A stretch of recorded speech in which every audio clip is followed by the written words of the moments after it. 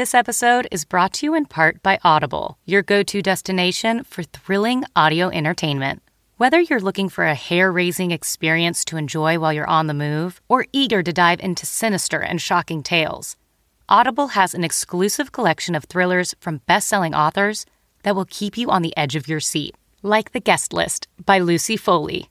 Experience stories like never before, where every chilling detail is brought to life by captivating sound design. Plus, as an Audible member, choose one title a month to make yours forever. And now, new members can try Audible free for 30 days. Just visit audible.com/WonderyPod or text WonderyPod to 500-500. That's audible.com/WonderyPod or text WonderyPod to 500-500. Crisis brewing in the ICU. In another 3 to 5 weeks, we could run out if we keep at this kind of pace. Twitter hacked. A lot of high-profile accounts have been compromised. Trump campaign shakeup. His re-election campaign manager is out.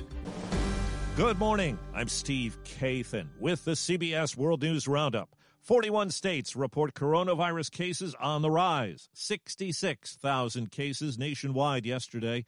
A record number of hospitalizations has doctors in some hard-hit areas worried about space in intensive care units. Our CBS News team coverage begins with national correspondent David Begnaud. Which beds can we turn into COVID beds? That's Dr. Nicholas Namias, president of medical staff here at Jackson Health System in Miami. He says it may be too late to avoid bed shortages. We have gridlock, and we won't be able to take patients in. They'll just be stacking in the ERs. You can't let your guard down, not even one time. It takes that one slip up. Michelle Zymet says she, her husband John Place, and their 4 children all tested positive for coronavirus. She says her 21-year-old son likely brought the virus home after getting together with some friends who were lax about wearing masks. Her husband John is now on a ventilator. I know your 21-year-old son feels a lot of guilt. We all love him. It's not that we're blaming him. We could have caught it anywhere. His dad could have got it anywhere else. This is Janet Shamlian in Texas, where Mary Strickland has been teaching middle school 22 years. You're the nicest teacher in the building. But the sign outside her Fort Worth home describes how the 53-year-old feels about going back. Terrified. I'm very concerned about my health, about my life. And that's why my husband and I decided to write our wills. Health officials suggest the new daily infection rate should be 5% or lower to reopen.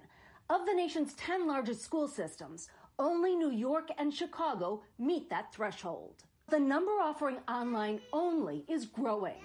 Oakland, Atlanta, Nashville, joining Los Angeles and San Diego. And yet governors of some states, including Florida, insist on a full reopening. I'm Peter King in Orlando. Florida has passed the 300,000 case mark, more than a third of those in the past 2 weeks. Testing is being stepped up here, but there are new questions about test results after the health department said there have been mistakes. Governor Ron DeSantis. There were a number of labs who were just simply doing kind of what the default is, which is sending the positives only without sending the negatives. DeSantis says he doesn't think they were intentionally doing anything wrong. South Carolina has also become a COVID-19 hotspot. CBS's Mark Strassman is in Charleston. Blaze and David Jorgensen and their family left another hotspot, Phoenix, to vacation in Charleston. Why would I be scared of it? I mean, it's like the flu. You know, everyone's going to get infected. Everyone's got it. You know, we're humans.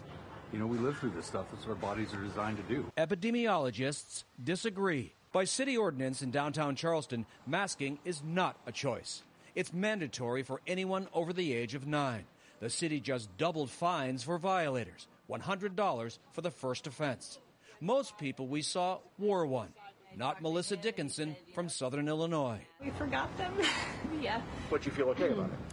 Yeah, I mean, when we pass too close to people, we just try not to breathe.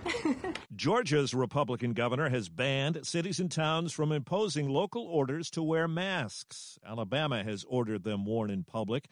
Masks will be required at Walmart and Sam's Club stores starting next week all over the country. In California, the 2021 Rose Parade has been canceled. In Washington, President Trump appeared to try to distance himself from criticism others in his administration have aimed at the nation's top virus expert, Dr. Anthony Fauci.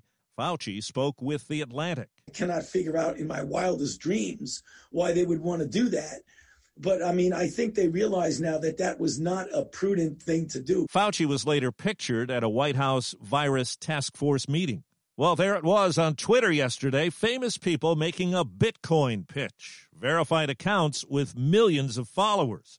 CBS's Steve Futterman. It's a hack impacting a lot of big names. It is extremely rare to see this many high-profile accounts compromised at the same time. CNET's Ian Scher. We're talking about Elon Musk. We're talking about Barack Obama. We're talking about Bill Gates. It may simply be a money scam. The hacked accounts all contain the same message. It is this tweet that encourages people to give money to a certain Bitcoin account. Some experts believe it's probable the hackers were able to get into Twitter's infrastructure. There's been a Trump campaign shakeup less than 4 months from Election Day. CBS News Chief Washington correspondent Major Garrett. Brad Parscale, the little-known digital specialist who helped elect Donald Trump president and rose to become his re-election campaign manager, is out.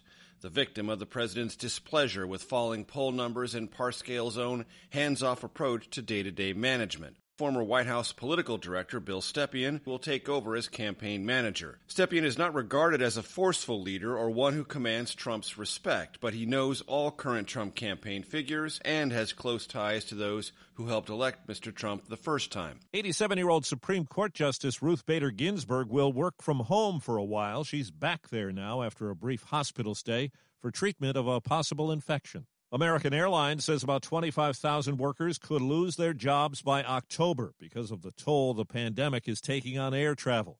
Transportation correspondent Chris Van Cleve. The airline is offering early retirement programs and exit packages with the goal of reducing the number of necessary layoffs or furloughs, so it may not reach that 25,000 number.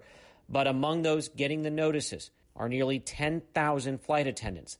That's more than a third of Americans' cabin crew. After 4 days of firefighting, the blaze on a Navy ship in San Diego is now 85% contained. It's thought the flames will not reach oil tanks on board.